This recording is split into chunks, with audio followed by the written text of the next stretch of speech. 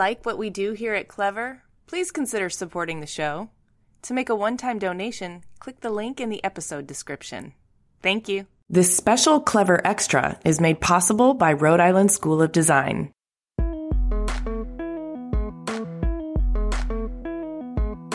And that's the truth. We're born with this. It's hardwired in us. The idea of creativity is not an exclusive thing. It's how we manage the world. It's how we get ourselves through things. It's how we sort of wrestle with this incredible grand mystery of creation. And creativity is just an echoing act to sort of celebrate this damn mystery and try to at least wrestle it into shape. Hi, everyone. I'm Amy Devers, and this is Clever. This is a special episode that was taped live at Rhode Island School of Design as the keynote presentation of Design Week Rhode Island, and features 4 short interviews with notable design thinkers around the central topic of creativity. As a social value, creativity often gets relegated to the domain of pure aesthetics, or icing on the cake, if you will, rather than being recognized as the fundamental impulse and effort behind every single creation.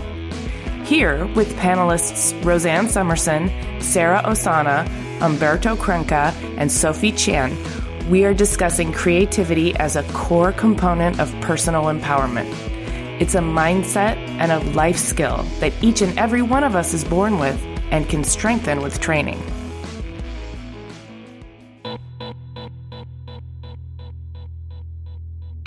Welcome to Design Week. This is our 6th annual event. My name is Lisa Carnival. I am the co-founder and executive director of Design by Rhode Island. Tonight is a very special occasion at Design Week Rhode Island. We are excited to be joined by Amy Devers, a RISD alum and co-host of Clever, a podcast about design. Amy and her co-host, Jamie Derringer, started Clever as they wanted to create a platform for design and designers to tell their story. For them, they see design as universal. In their words, every object, system, and environment in the built world has been designed. We agree. Design by RI was founded to highlight design, and importantly, design's necessity. It's true, Rhode Island's design talent is vast and potent. It sometimes lies underneath the surface, but design is part of the state's DNA. For this, it felt an obvious quest. Tonight, Amy and her guests will take us on an exploration of how we understand and nurture creativity in all of us. It's a perfect finale to the Design Week featured speaker series. I'm excited for tonight's conversation with Amy and some of Rhode Island's creative superstars. Thank you, Amy, for joining us. And thank you all for being part of Design by Rhode Island and Design Week Rhode Island.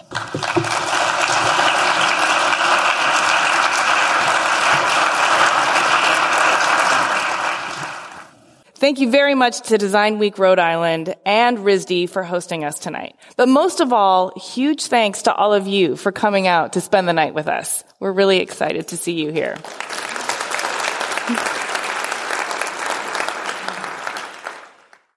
So tonight we're here to talk about creativity. And we need to dispel some of the pervasive myths that are still out there in our culture that are dissuading some people from owning their creativity, which we think is a really powerful and important thing for everyone to do. We think it's a fundamental skill set that applies across all industries, all areas of life, and ultimately all the complex challenges we face in the world. So empowering people to access and own their creativity serves everyone. Keep championing what I believe to be the ultimate human resource, creativity. So with that, let me give you an idea of how this is going to go down. We are recording a podcast. I'm going to do 4 lightning round interviews, one after the other, with each person, and we're going to dispel some myths about creativity and talk about how it has served us in our lives and how we believe it can serve others. And then we're going to open it up for a Q&A from the audience. Ready to get started? Hello, everybody. Thanks for coming. I'm Sarah Osana. I'm a designer of product, furniture, lighting, and so forth. Also interior architecture, set design for theater.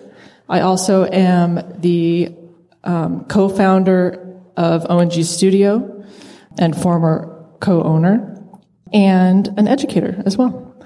And why I do it, it allows me the ability to affect the most change in the world in the most kind of efficient, quickest, and direct fashion, and to also collaborate with others, other like-minded people. How would you define creativity, and at what point did you recognize creativity as a necessary life skill? So for me, my personal definition of creativity is the ability to improvise within a given set of restraints. So I find that when you're limited in certain ways or there's constraints, you have to kind of see things that maybe aren't there. You have the ability to create and kind of go down a road maybe someone else hasn't gone before. And for me, it really started at a young age. I struggled a lot as a child. I had a difficult childhood. I learned at an early age not to take things at face value. And creativity for me was a way to kind of add order and to a complex and unpredictable world. I actually had, I grew up in Arizona, in Tucson, Arizona, and I had a very mercurial father. He was actually involved in a lot of clandestine activities, not violent, but illegal nonetheless. And just to be honest with everybody, because I think authenticity is important in your story and owning who you are, he was a drug trafficker. We're in Arizona. He stopped when I was in my 20s, but what it did was I had a lot of instability as a child. We did amazing things. He was an amazing father in certain ways and an amazing parent. We would travel and do all kinds of amazing things. I had a motorcycle at 5. I was flying an airplane with him at 8. We traveled all the time, but then he would disappear for months at a time. So for me, creativity was a necessity. It wasn't a luxury or an aesthetic pursuit. It was the way that I kind of imposed order and predictability in a situation that I struggled with, being kind of surrounded by adults who I necessarily couldn't really depend on. That's interesting to hear you say that, because most of us kind of associate in a general way of creativity as a way of thinking outside the box and coming up with ideas that kind of cut through established protocols. But you needed creativity to make sense of your world and to find some things that you could rely on. Can you give us some specific examples? I spent a lot of time alone. And if I wasn't, I was with a lot of adults, like I said. So I was using make-believe and art. And at the time, I didn't know it was design at the time, but design to kind of define a world for me that made sense around me. For example, my mother put me in a lot of art classes and a lot of kind of enrichment, which was great. So I did the ceramics class at the Tucson Museum of Art, when I was probably about 6. And I didn't realize it the day that I went, but half of the class was blind students. And so I befriended this boy, and we were doing, like coil pots and pinch pots and so forth. And he did this mask, like a face. And it was the most amazing thing. It was actually leagues above anything that any of the sighted students had done. And it just reinforced in me something that, you can't take anything at face value. And creativity really kind of is all around you and is a tool, for anyone to kind of use in their experience. It sounds to me like it was also a way for you to process emotions that you might not have had language or a voice for. Maybe you didn't have ears that were sympathetic to what you needed to process, or maybe you didn't even have the language to articulate it. Mm-hmm. But through creativity, you could express and process and sort out what was going on in your life. And in many ways, sort of, you learned early that you had to create your own life and your own path for yourself. It's funny because I identified pretty early that I had a knack for these things, like I said, in the arts and painting, drawing, and music. And then it also kind of translated eventually into athletics as well. So that's my next question. Yeah. What's a myth about creativity that you'd like to dispel? So I think one of the myths I'd like to dispel is that it's kind of focus on these certain disciplines that are expected, that everybody understands in the arts. I mean, for me, what I struggled with so much growing up was as I got older and I realized I could collaborate with others in sports, I found that I had to compartmentalize myself. So I was like the artist-athlete or the athlete-artist. And I actually think creativity is born of rigor and discipline and mastery of something. In my case, it's many things, but with athletics particularly, I feel like my sport was basketball. I played Division I basketball in college. I think sports are extremely creative when you have mastery of something, you're collaborating with others, and you improvise in a situation that you've trained over and over and over again within. And it's when in sports, it's more akin to being in like a pocket. So you're in that pocket or like in the zone, what people call in the zone, when you've done something so many times you don't think anymore and you don't have those kinds of limitations on what you can achieve or imagine, and then you're doing it with all these other people, and it's really an intoxicating experience to experience that kind of like physically and sensorially, emotionally, and artistically. And I believe actually that creativity, I think we're all born creative personally. That's a worldview that I have. I think everyone is born creative.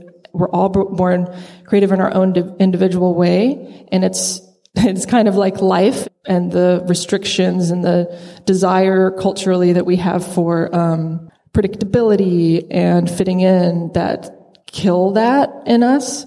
And if you can have people in your life that are champions of who you are as an individual and who nurture that and who are mentors for you and who can show you a path for your own voice, and that can happen at any age, really, then it kind of allows that creativity to come out. And it could be in any form. I mean, I think that the sports thing, I think, is related to like, for example, dance. Dance is considered a kind of creative pursuit, but I feel like I see dancers more as athletes. In some ways, I was like, I should have been just in dance. I don't know if I would have been good at it, but, because I think that we have, as a society, we legitimize certain types of creativity and not others. And I think we're doing a disservice to kind of the abilities that we have as a collective and what we can bring to things and bring creativity and design thinking into everything that we do. Agreed. And speaking of that, I know you've been doing a lot of research and investigation into design for well-being and the aging community. Mm-hmm. And I wonder if you can talk about how creativity applies here. So what I didn't mention was that my father passed away last August of cancer. And that was a huge shift in my life and my focus and what I've been doing. So he lived for about 2 months after his diagnosis. And in that time, we went to the Mayo Clinic for a second opinion, and I was thrust into this. I took a leave of absence from O&G, and I was thrust into this healthcare system. And of course, the Mayo Clinic is, one of the premier ones, but he was 66. So it was just, in general, kind of the healthcare experience and what you go through as a caregiver and your family. And then he went directly into hospice because he opted out of treatment. So that experience personally, I thought, the first thing I thought of doing when I went through that with him was I need to write a letter like, this is ridiculous. I can't believe or not, there's not more attention being paid to this. And then I was like, no, I don't need to write a letter. I need to solve this through design. And I started my Studio Mo, Michael Osana, named after him. Really, it's about drawing attention to cultural blind spots in humanity and I was like, what's the deal with the aging population? Why aren't we paying more attention to this? We're all going to be there eventually. And then with the baby boomers coming up and that it was just appalling to me that it wasn't being spoken about more. Maybe it's not sexy enough. Maybe, it's not interesting or people don't think that it's culturally viable, which it completely is.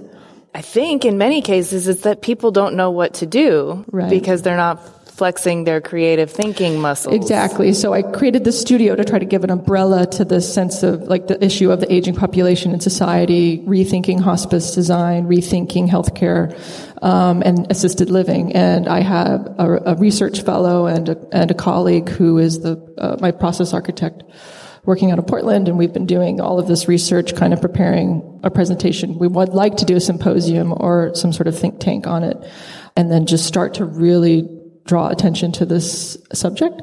And that's just, for me, I feel like where creativity comes into play here is I had this experience and I couldn't help with my father, like seeing the hospice, even though it was in-home hospice, but seeing that hospice experience and saying like, how could this be better? We're the death doulas, like why don't I have a way to cope with this with him as a caregiver and the support? Why is the bed that they delivered too small for him?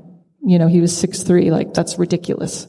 It goes on. And so I saw all of these issues as things that could be solved with creativity and design. And that's exactly what I'm trying to do. And now you're using your creative brain to solve those problems. That's right. Go, Sarah. In what surprising ways has creativity training served you in your life and career? We just heard about an amazing project that you're working on, but like what surprising ways did it show up that you weren't maybe even expecting? Well, Roseanne was talking about all the businesses in the area in Rhode Island. And for me, I started ONG Studio 10 years ago, co-founded it. And at the time, I hadn't studied business. I hadn't studied finance or any of these things. And I actually just applied creativity and design thinking to, the entire process from the ground up to the point where, we were designing Excel. We were taking Excel and customizing it for our order boards and for everything that went within the business internally, to like process creep in the shop, to like, hiring and HR and just kind of diving in. And again, like seeing things, I really think it's about seeing things differently or seeing things that maybe others don't or may not be there. It's a broad answer to what you're asking, but I think the 10-year tenure that I had at my studio is an example of every day was an exercise in creativity. So you started a design company and you designed, but you were actually applying a lot of your creativity to the business aspect of your design company. Yeah. It was honestly, and a lot of people here who have companies like this will agree, you end up kind of doing more of that than the designing, when you're in the middle of it. And then you try to carve out the time to design again after. I'm sure Bert's dealt with this with AS220, like you think you're in the middle of it, and then all of a sudden it's meetings and this and that and numbers and that.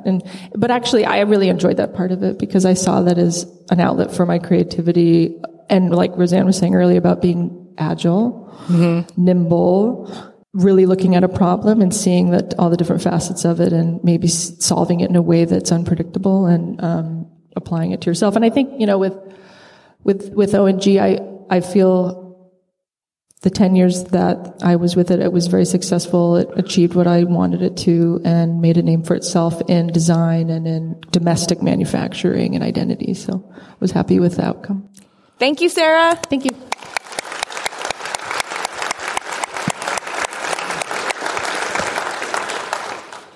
My name is Sophie Chen. I am a 5th year at RISD studying architecture. And I am studying architecture because I am interested in deploying it for social change. Deploying it for social change. So how do you define creativity, and at what point did you recognize creativity as a necessary life skill? I realized that I needed to be creative when I was quite young. I grew up super, super shy. So I spent my whole childhood just looking at people. Through that, I realized now I have the words for it. I didn't then. But the inherent power dynamics whenever I entered a room, how people would treat me, how people would treat my mom, who looks completely different from me. And through that, I began to imagine new spaces where people look like me, or everyone was treated with the same amount of respect wherever they'd go. And so looking back, I think that I was kind of theorizing creatively about my own environments because I didn't feel like I had a space where I belonged. And so I think that's kind of how I came into my own kind of creativity and through that my own agency. What's a common myth about creativity that you'd like to dispel or that you've witnessed in your life? I'm really interested in the idea that creativity can propel justice. I think that to have a more equitable society, we have to imagine things that don't exist right now, because there are so much crap in the world right now. And the only way we get out of it is if we stop accepting it, but also if we imagine different ways to do things. And that's really where I see the power of creativity. Right. We can complain about things, but it's far more effective to complain about things and have a solution to the problem kind of ready to go, or at least an idea that could work. So how has your creativity informed your identity, and vice versa? How's your identity informed your creative work?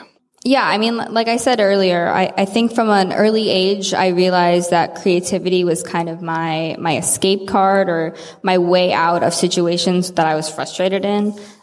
And so even coming to RISD, I kind of knew, this might be a stretch to say, but I never felt like I was that artistic, but I felt like I was inherently creative. And I think that's where interesting conversations about artists versus designers come in, which we can have.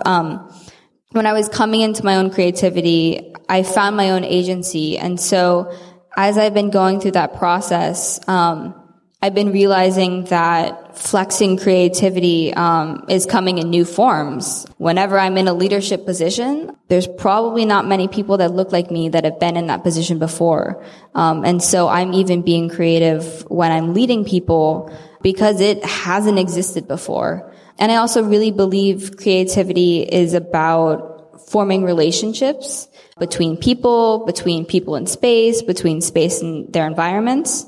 Being able to even further those relationships and help other people see those relationships is super fundamental to how creativity works.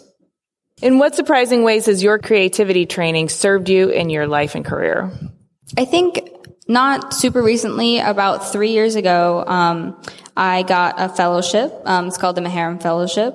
And its entire intention is to place artists and designers in fields they wouldn't typically be in. So, of course, I jumped at that chance to be creative outside of creative fields. But I was working in City Hall for the City of Providence, and I was in the mayor's office for city services. So I was in the 311 office. So someone had a tree that fell down, or their sidewalk was busted, or they forgot to pick up their trash, they would call us. And so I was interested in that office because it's the one place in municipal government where people offer their feedback, you know. Most of the time in government, they're just doing things, and even if it's planning, they might have one meeting where, you know, they invite the neighbors, but if you have a kid, you can't come, or if you work late, you can't come. And so it's really hard for people to actually interface with municipal government. So I was like, we have this wealth of information that people are offering. We're not pestering them. They're literally giving it to us. And so I was interested in how you translate the information that was given to the larger questions. You know, is there a correlation between the number of downed trees and a high school graduation rate? How can those smaller things inform larger planning projects? But while I was there, I think I was so surprised that because I was in government and because I was in a place where I don't think anyone in that office I worked in considered themselves an artist or designer. They didn't have the capacity to answer the questions that I was asking them, because they couldn't see it, they couldn't visualize, they'd never been trained, to think about things not more efficiently, but just differently. So I actually spent the second half of that summer running design thinking workshops for them. So just so we could be on the same page. So I roped in friends that I had made throughout the summer, the Office of Innovation, the Healthy Homes Office, and really just went through a basic design thinking exercise, to show them wherever they are in their jobs, there's always a way to think around something or to, again, connect things or form relationships that don't exist. How did that go over? They went over pretty well. They were all really receptive for it. And I think it's integral to understanding, that creativity helps you imagine worlds that don't exist yet. And it helps you reframe things in ways that, you didn't even consider before. Did you see some light bulbs go off in their heads? Did you feel their enthusiasm for seeing what doesn't exist and maybe unlocking some doors for how they might create new systems? I definitely did. Unfortunately, it was just a summer, and as most projects do, they have to end. And so that's something I'm definitely thinking about even for my thesis this year, and hope to really kind of poke out more moving forward. All right. Thank you, Sophie.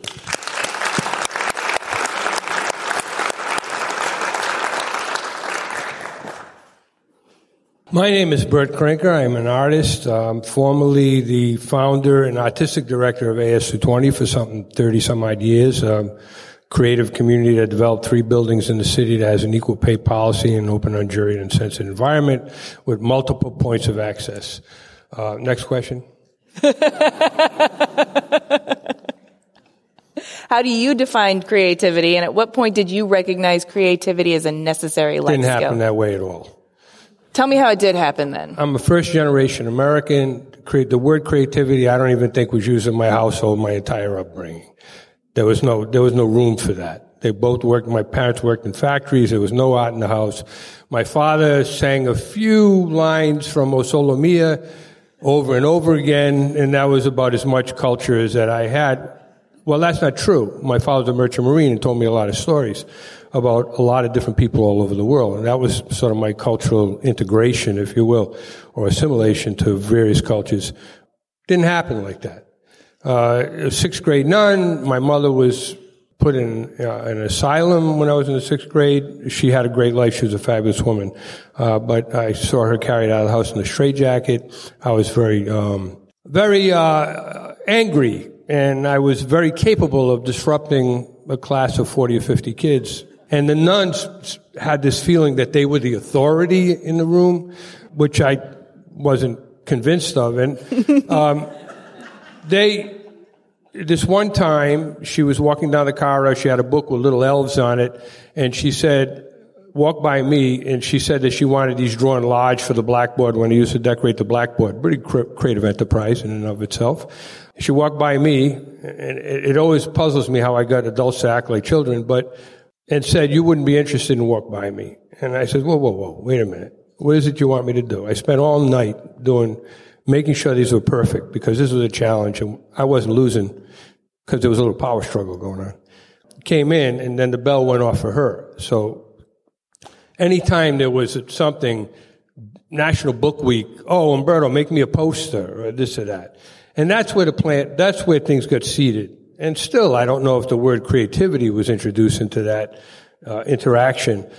But it brings up a different point to me. You know, art and culture and design is a privilege in this country, not a common experience, exposure to these things. And that is appalling.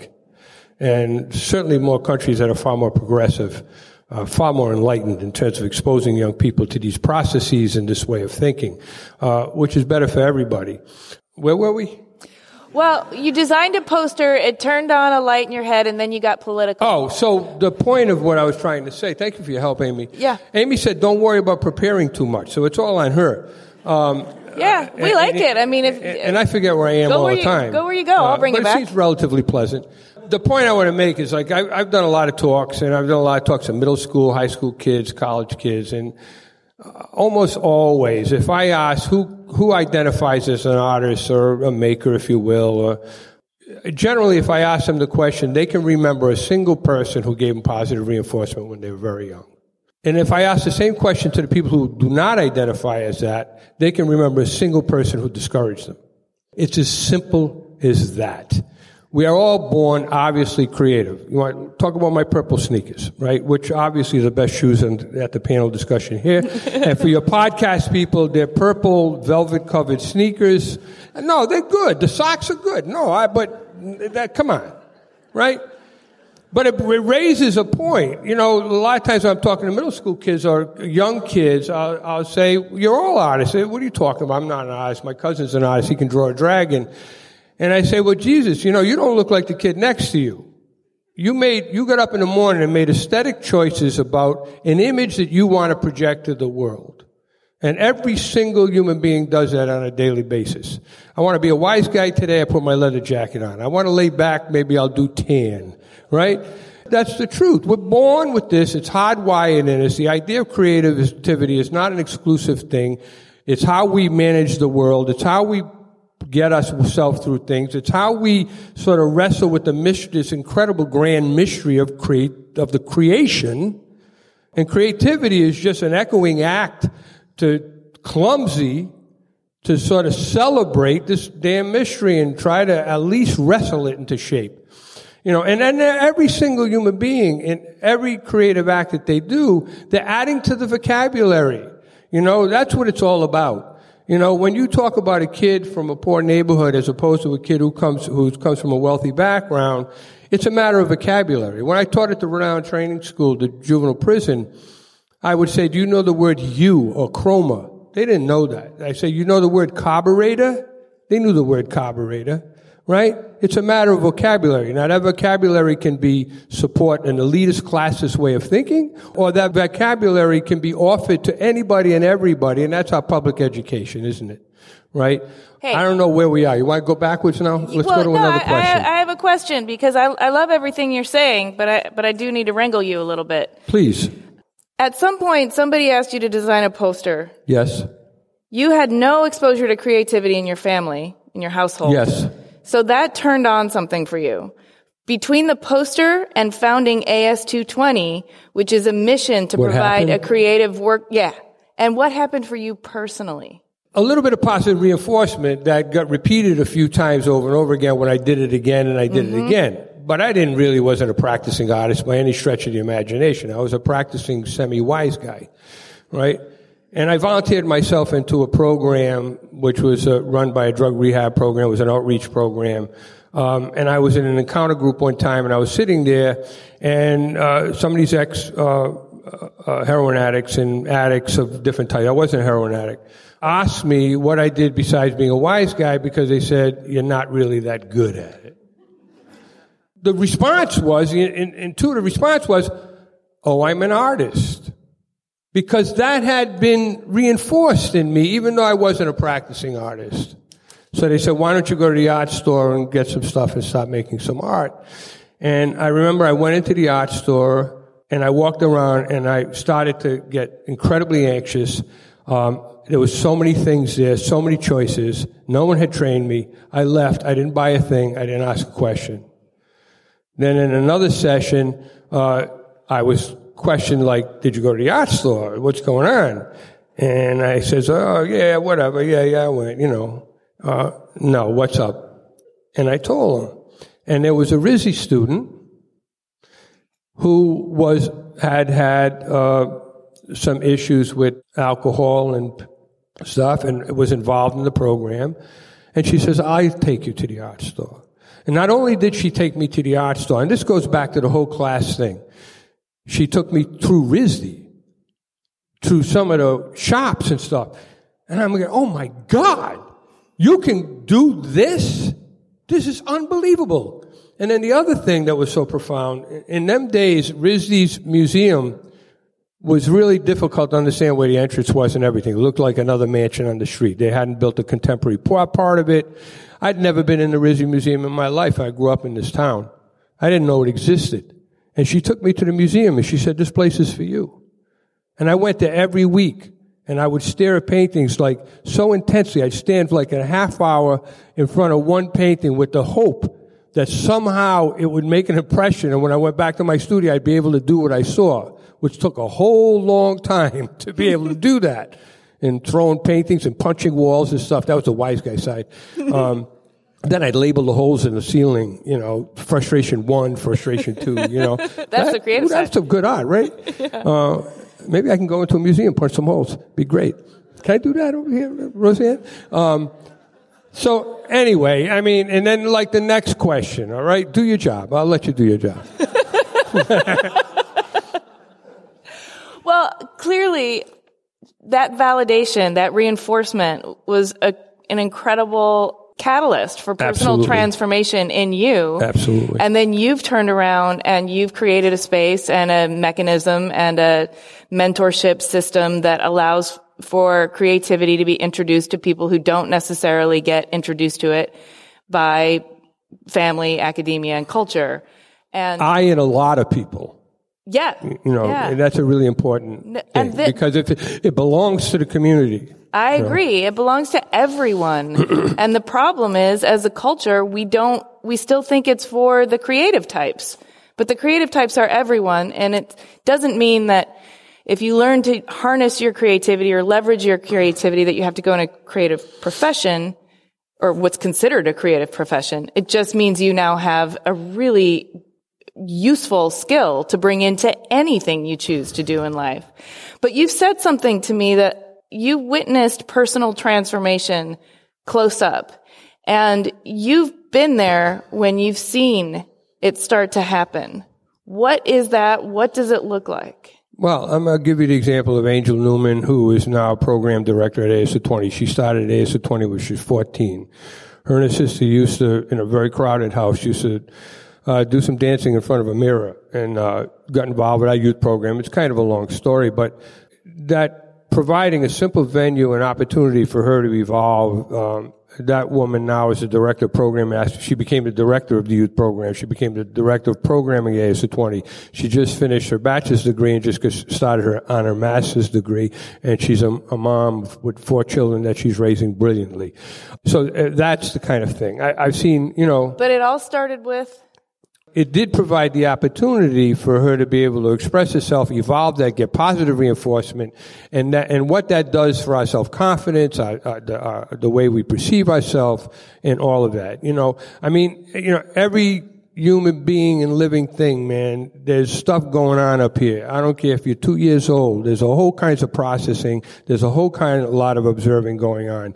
And without the ability or without the opportunity to be able to express yourself, it's the most stifling, maddening thing. And when we create opportunities through different mediums and vocabularies to be able to allow people to take those observations and share them, because this mystery, fundamentally we do it alone. And at the end, we're alone. It's pretty challenging. And I think communication is key to it. And when we talk about empathy and we talk about changing the world, how do those things come about? How do we evolve that if it isn't through communication and getting to know each other? And how do we get to know each other if it isn't with our clumsy efforts of communicating in one way or another? And all of the art forms and design, we express it in a chair. This chair says something different than those chairs, much like what Roseanne was speaking to and what Lisa was speaking to early on, so eloquently. I can speak English. Kinda. I don't know. Where are we now? Time for Roseanne. Do we use all Thank our time you, yet? Bert Kranka, no, we everybody. what are you talking about? Don't we ever? Oh, all right. Thank you for the opportunity, Amy.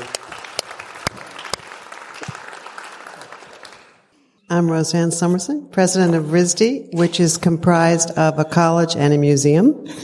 And I'm also a furniture designer, writer, and a few other things. How would you define creativity, and at what point did you recognize it as a necessary life skill? I would define creativity as following Bert on a panel.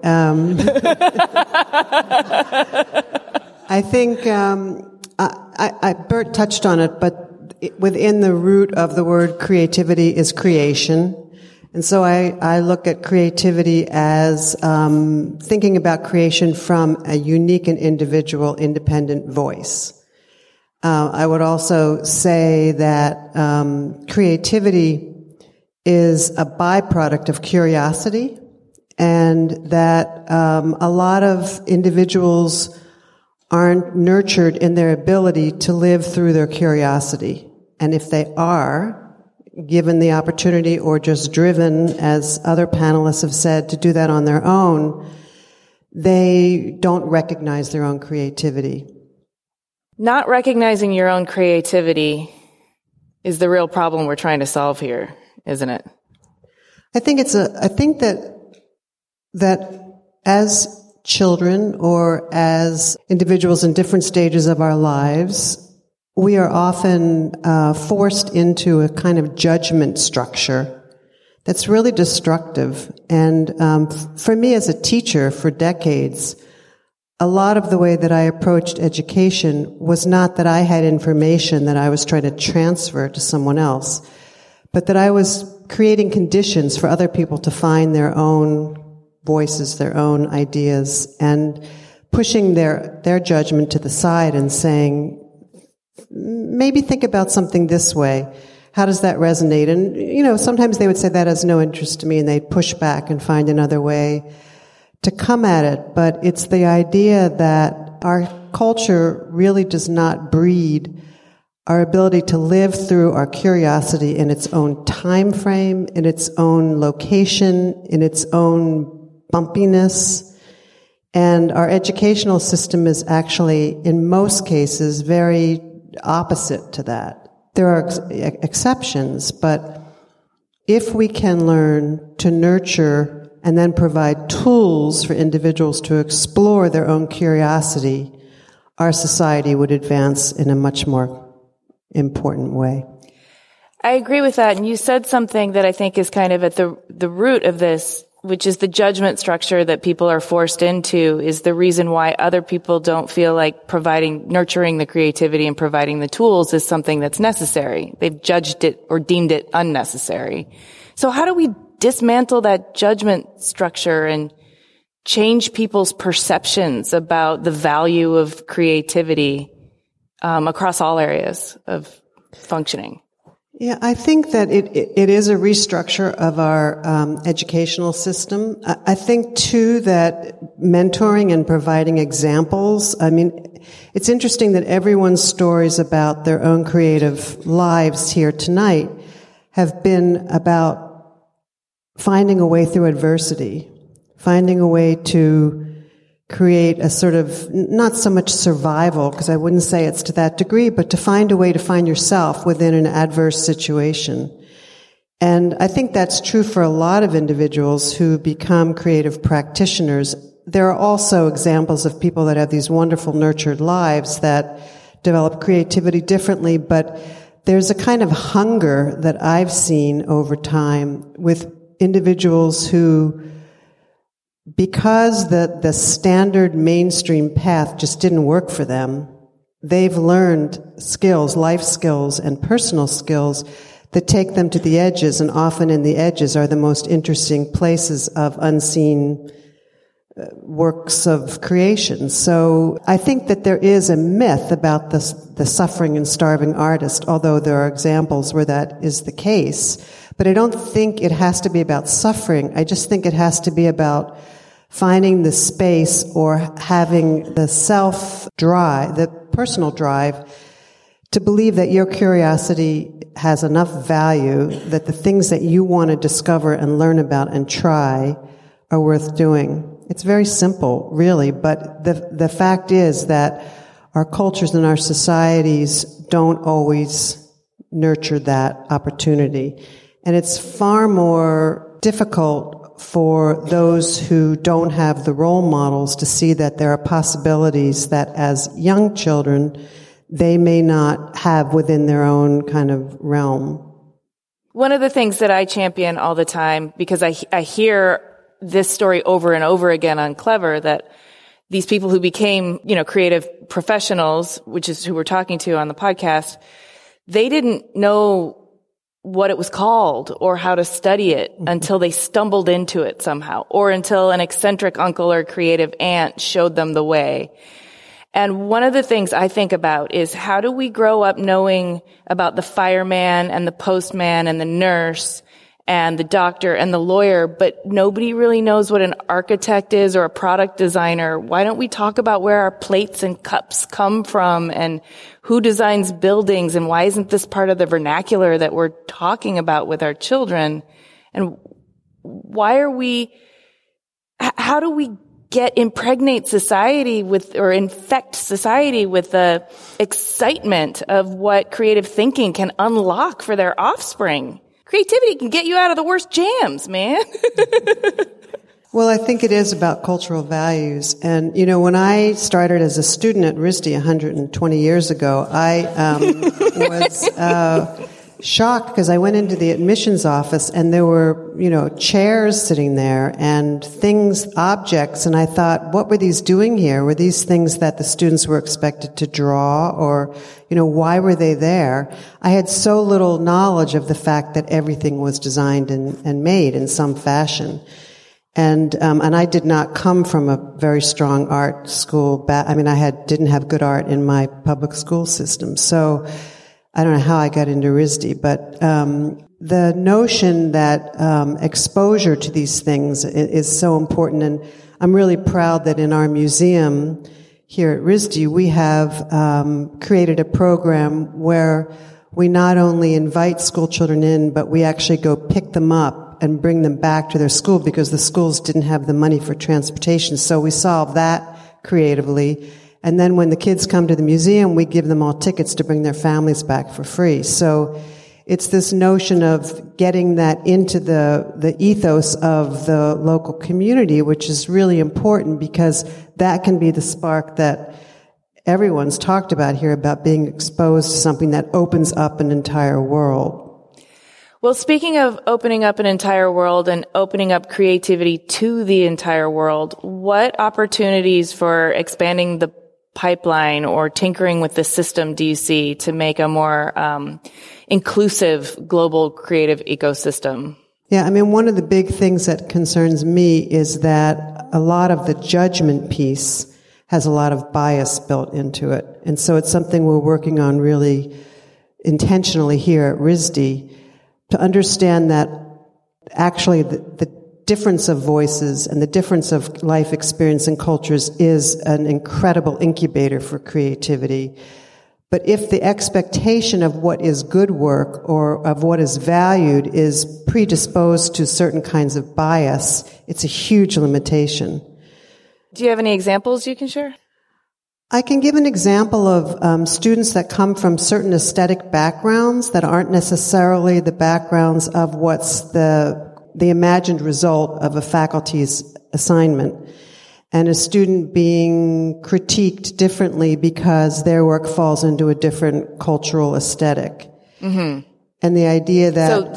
So the faculty member may have a sort of European ideal when it comes to something. Yeah, something like that. And so we're actually working very carefully here at RISD right now to expand our pedagogy and our curriculum. So we're actually having the opportunity to have teachers take classes to expand their teaching practices here because we believe in it. It's a value of the institution. But also, there are experiences where critics or faculty or peers just cannot understand the life experience of someone. And it's, I was listening to an interview about somebody saying that no matter how much I try, I cannot be black. I'm white.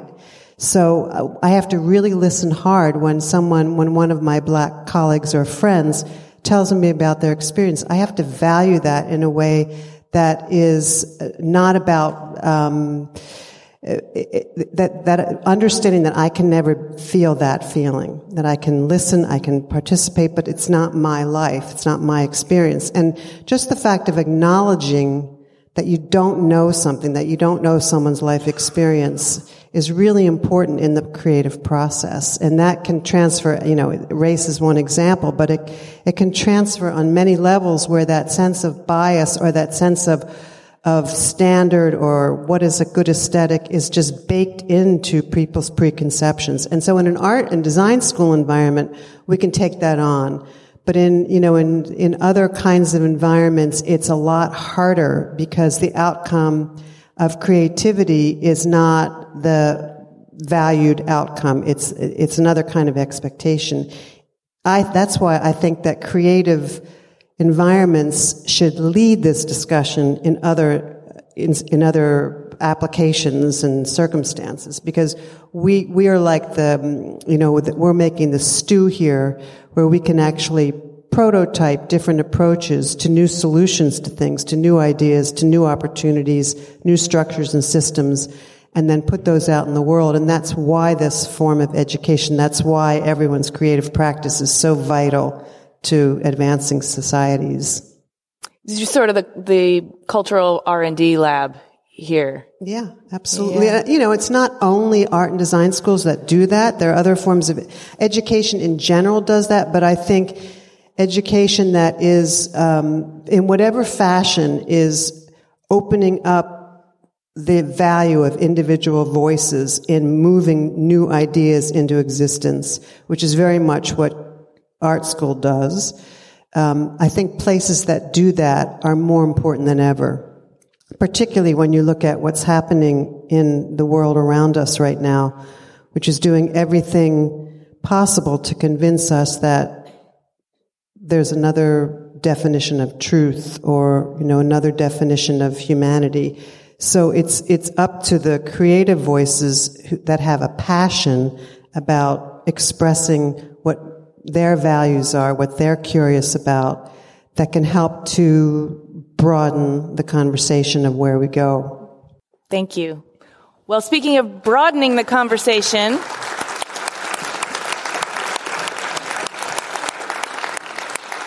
I want to invite all of you to join the discussion. So if you've got a question, come on down. Thanks to all the panelists. This was a very stimulating conversation. I want to put this question to any of the panelists that want to ask it, but Sarah had brought up an interesting point about authenticity being sort of at the core of, functioning creatively.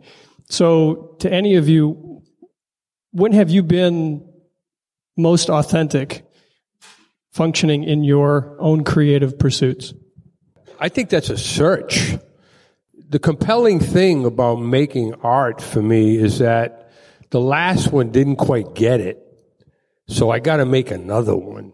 And when in doing that, what am I looking for? I'm looking for my authentic self. I'm trying to find that thing that is closer to what it is I'm trying to say and feeling that is so difficult to articulate with our limited vocabularies. So, people say you're prolific. Yeah, prolific because I can't get it. I got to make another one. I keep trying, and I've learned something from the last one. So I think that's an endless search of what it is, what our authentic self is, and how we're going to express that. I think at RISD, there's an interesting struggle when you're here to be authentic, but to also be really good. And you realize that when you're here, those things can be different. And I don't think any of them are here, but you can ask every single architecture professor I've ever had, because I will, make my way through the semester, and about 3 weeks in, I will just not want to do what they're asking of me, ever. Not a single person. That's what I realize now, in my, olden age of 22 years. That's kind of how I found my own authenticity. Just really doing what I'm not supposed to be doing, when I'm not interested in it. And it's really served me well. I've cut the crap a lot of times and just done things that I wanted to do. And then people start noticing and start conversations, and then not to validate you, but just to start other interesting things, is a way to realize that it is authentic and it's a real thing. But you have to trust yourself enough that, what you're doing is worthwhile, even if it's not what you're supposed to be doing. I think that, as Bert said, it shifts and changes through time. So your authentic self is someone different today than it was, 5 years ago or yesterday in some ways. And so for me at this moment now, and I say this to anybody, it's like I'm trying to become more comfortable with being uncomfortable, because I feel like in that discomfort, I'm growing and I'm changing. And maybe for a little while, I was a little too comfortable, so that's like a daily journey for me. And it's actually really liberating, freeing, and also just, and I think for students who are, whether you're a grad student or undergrad or whatever, wherever you're at, like, you don't have to be right. You don't have to be perfect. You can be imperfect, and that's fine. And you can, at any age, that's fine, because you're searching and still kind of finding things. And the last thing I ever want to do is know everything. Roseanne mentioned that I've hosted a lot of TV shows. That's always a weird exercise in blurry authenticity. I mean, TV shows themselves are kind of a construct, and there are smoke and mirrors, and we're presenting a story for entertainment value that's not necessarily authentic through and through. And at the same time, maybe the intent or the mission is. But then there's this other piece of it where I'm hired to be somebody for the audience that might not line up exactly with who I am. But in order to do what is authentic to me, which is show up, work hard, and do the best I possibly can, and also achieve the greatest outcome within the parameters, that means I have to conform a bit myself. It's a very weird feeling. And I will say that if you aren't aware that that's what's going on, which I wasn't all the time, I had to learn that about it, it can feel really awful. But when you make those decisions intentionally and you know which part is coming from the authentic part of you and which part is coming from the desire to create the greatest possible outcome within the parameters, then it's much more tolerable. But then you're also really aware of the choices you can make that can drive you towards something that's more authentic. Who's got the next question? I was particularly interested by President Summerson's point in sort of cultural hegemony in design. I grew up in Singapore, so it's an incredibly sort of small and creative place, but still when I learned design and I was privileged enough to have a design education in high school, we still sort of laud, I think, the best of design as the Bauhaus or all these examples in Europe, which is great. But when we talk about, for example, where I grew up in, it's sort of seen as an outlier rather than a standard. And that makes me particularly interested because I really rarely see sort of good examples, good Asian examples, for example, of design when I'm studying, classical design and what the 30s and 40s, what the Bauhaus, for example, contributed to it. And I'm wondering in sort of expanding design pedagogy, for example, even if it's aging, for example, we talked about, and different cultures age differently, obviously. If you come from an individualistic culture, it's more lonely. And from a collectivistic culture, sort of, you come back and live with your children, for example. So I guess as designers, how do you question your assumptions? You don't know what you don't know, but how do you sort of engage with an environment or a team or a product and realize you have assumptions? Like when do you realize that? That's a really good example of the bias piece, because if you look at the work of the Bauhaus designers and the Scandinavian modernists, they were influenced by Asian design. So you're looking at it once removed. So my work with students was always about looking deeply into their own personal history, whether it's, their duration of their lives or the duration of the lives of their ancestors or the cultures that they come from. Not everyone has the luxury of knowing that, but I've done design workshops in countries around the world, and initially in countries that don't necessarily have strong design educational systems, the first reaction is to imitate something that is a successful design or a successful design idiom. And the minute we break it down into the kind of symbols or textiles or something that has to do with, a personal history, that's when the design starts to get much more interesting, when people start to bring in their own vocabulary into the mix.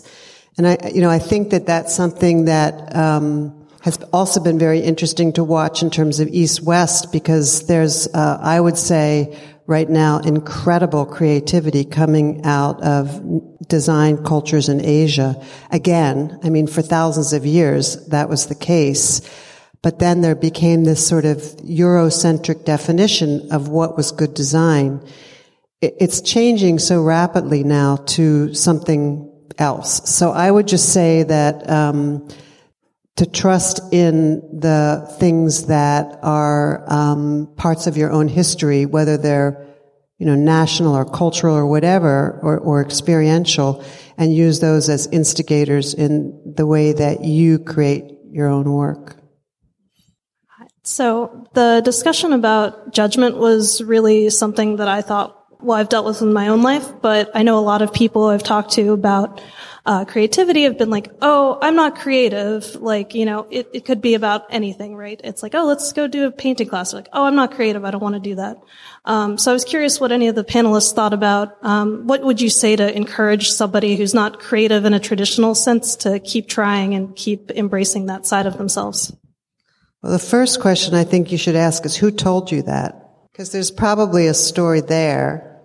Just the answer to that. And I think thinking about that, who told you that you weren't creative, whether it's you or someone else, if you can kind of dig down, you can move that to the side, because it's probably somebody that wasn't out to help you, or at least around that issue.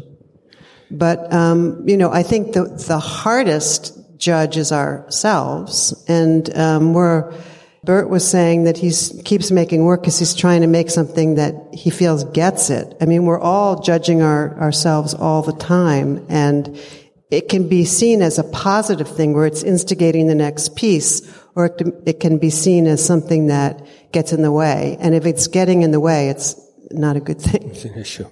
Yeah, I got to give you an anecdotal story, and I hope you see the connection to your question, but you may not. So I'm teaching in the juvenile prison, and this young man, I'm teaching, they had way too many, illegal amount of kids in my class. We fixed that later, and at the end of the class, one of the kids come up to me, he's all pumped up. He's in jail for a very serious crime. And he comes up to me, pumps his chest up. I'm getting anxious, a little scared. And he says, I see what you're trying to do here. He says, you think you're going to change me or us. He says, you ain't changing me, man. He says, I'm a career criminal. And I got nervous.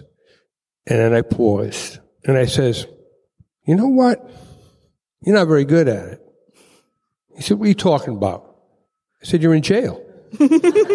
Right? A little creativity may even serve your profession. I was serious.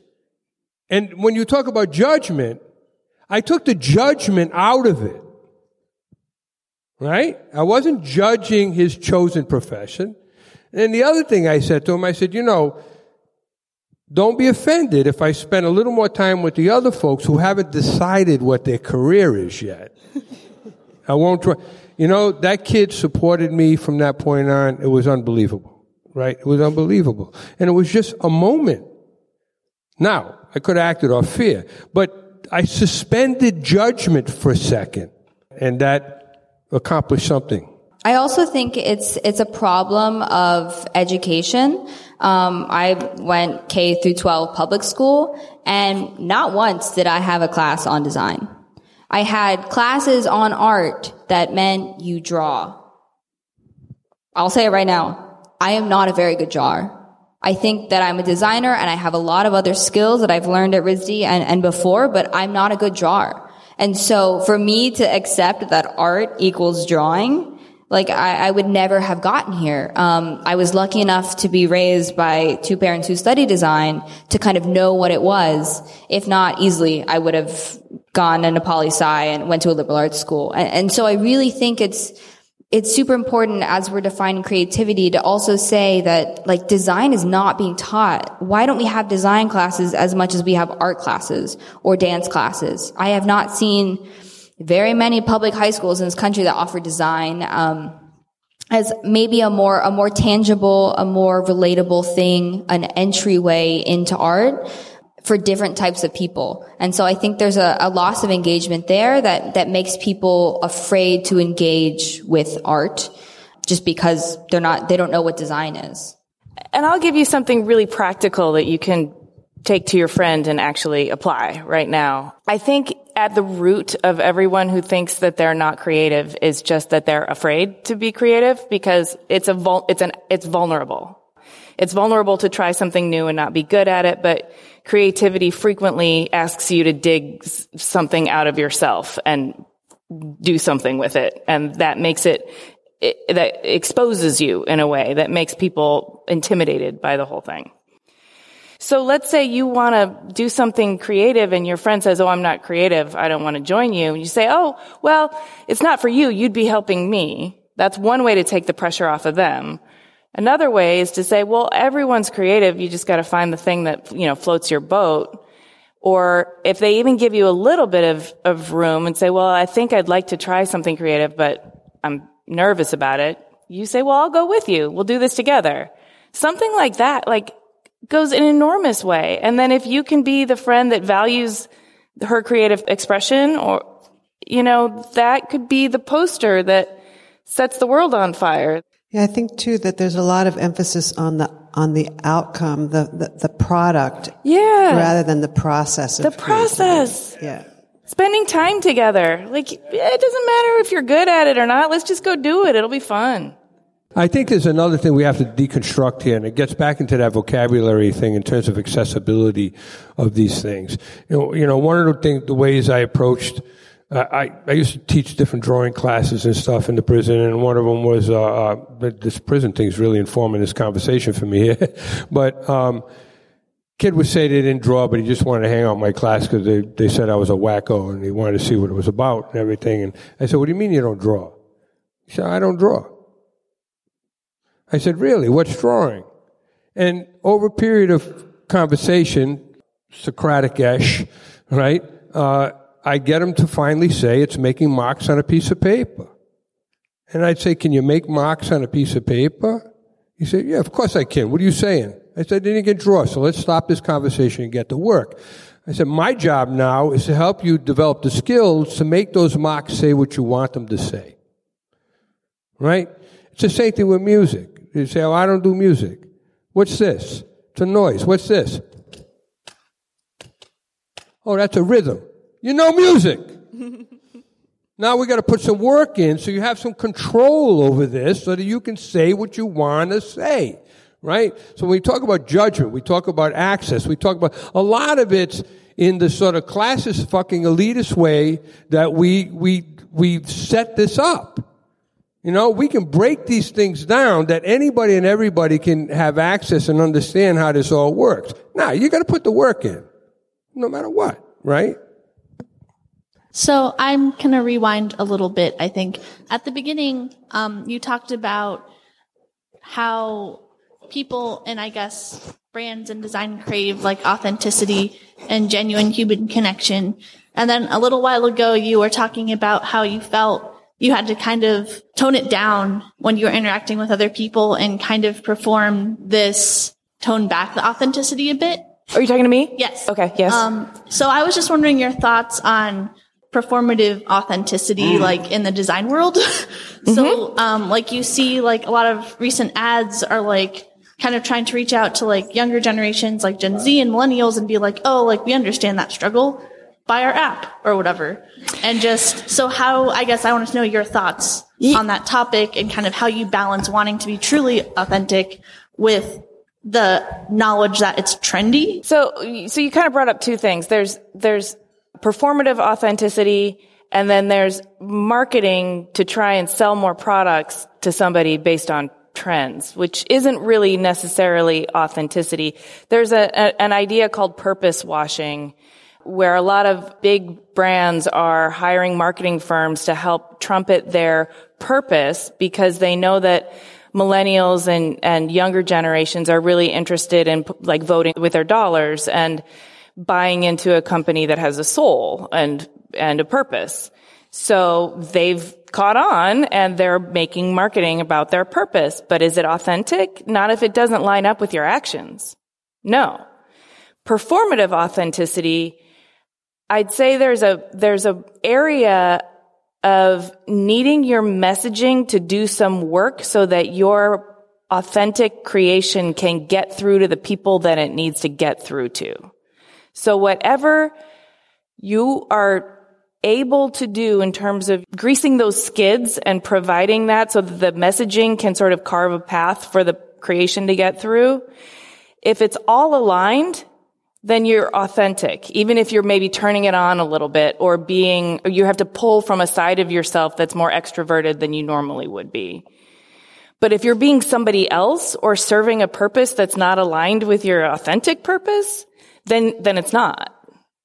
Can I give you another one? Yeah, a little story. So this actually happened, and it happened once, and then it was effective, so it happened more than that, right?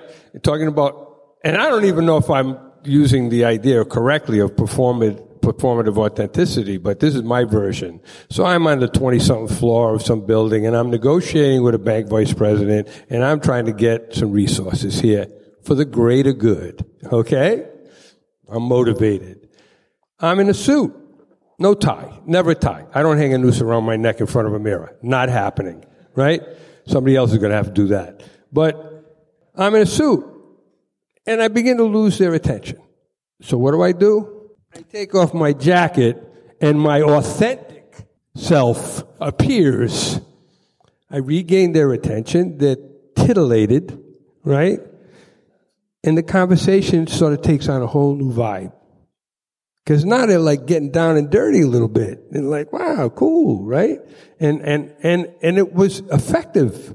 And I did it again and again. And I started to realize that the person that I am, because when I first started interacting with people in power, I was shy, reticent, felt overwhelmed. I didn't know the language. I was so damn intimidated, you know? Then I began to understand the power of my own authentic self and how it could be. Now, there's a slickness to it. You got to learn how to do it. And I'm not with the intention of offending, but you start to realize that there's power in who you are. And how do you use that? How do you work it? And that, you know, in that same rehab program I was talking about, we used to call it constructive manipulation, right? So I don't know if that relates at all, but I think being yourself has power. How you work that? Well, that's the art of it, you know? Absolutely. This being held at RISD, where we have students and teachers, cultivating creativity, but also being in America, where it's a race to the top. How would you say those who have both, been students and taught here, how do you manage supporting those beside you that you're also competing with? Because that's something that happens in the classroom with the students, but also then in business. And if we're trying to grow this community of creativity and make it as inclusive as possible, there's a lot of moments in design where it's a very solo experience, where you're just trying to get your brand and your message across and not necessarily supporting those next to you. I think that we all have to look to each other, and I look at it as like studio culture. So when we're in a studio environment, in a successful studio environment, you're sharing ideas. It's cross kind of pollination of ideas, and it's not about someone stealing your idea or ownership or fear of being knocked off or whatever. And that extends into business as well. So like with my company, we had relationships with other makers and designers in the area. We really had outreach with, not only in Rhode Island, but, around the country, and shared kind of resources and everything about what, we did. And in my opinion, I actually think that a critique of American business and design culture is that it's not as supportive, I think, as it could be. I think that there is this sense of the only way you can be on the top is to be maybe more successful than someone else, when in fact I think, as we've spoken about in the group tonight, the more successful we are as a group, the kind of tides, ships go, rising ships with all tides kind of thing.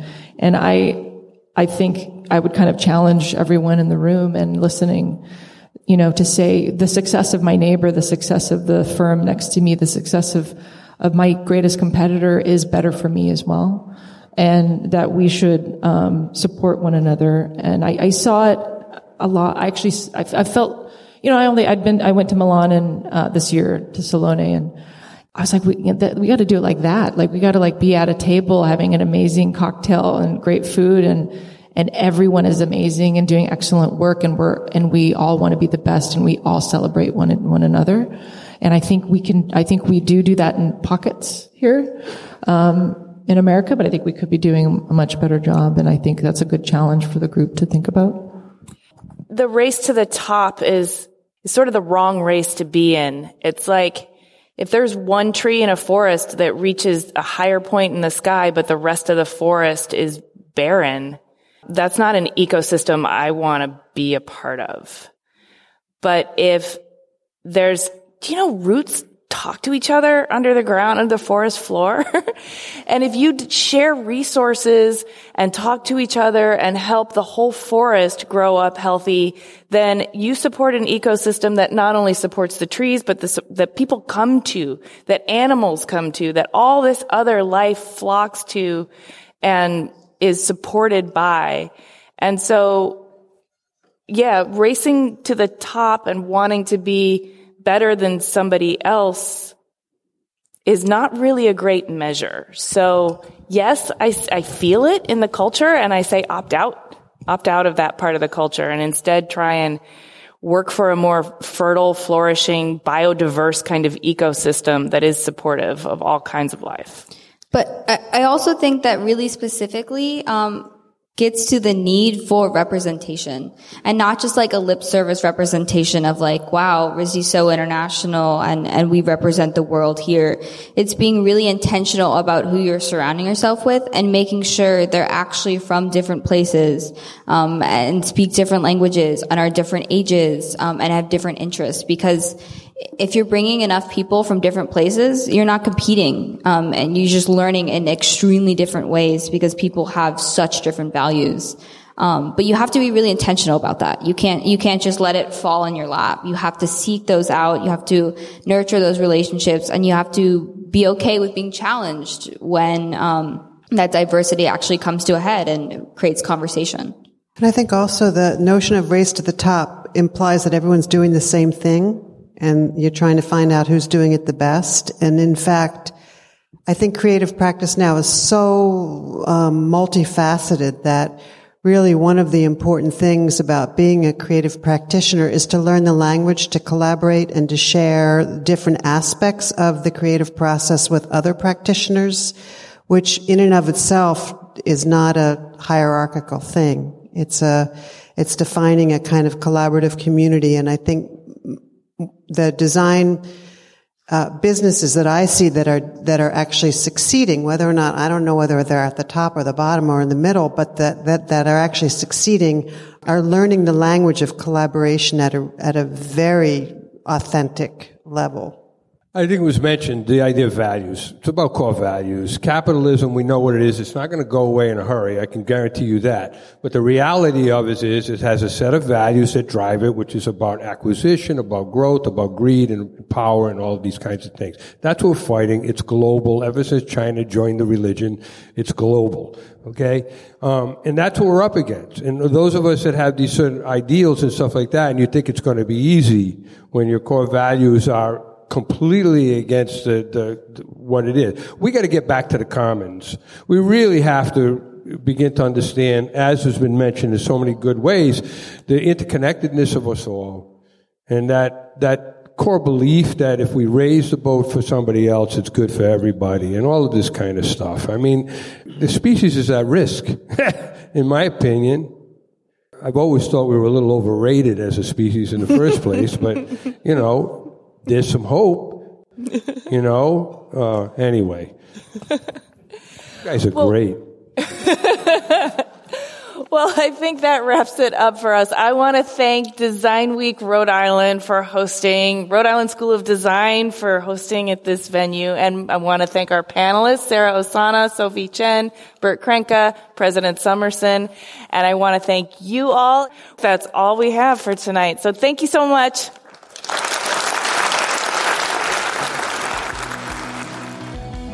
Thanks for listening. For more information and links to RISD, Designed by RI, and our special guests, read the show notes, either by clicking the link in the details of this episode on your podcast app or going to cleverpodcast.com, where you can also sign up for our newsletter.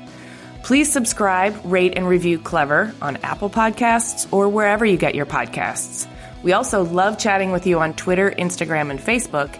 You can find us at Clever Podcast. You can find me at Amy Devers. Clever is produced by 2VDE Media, with editing by Rich Stroffolino and music by L1011.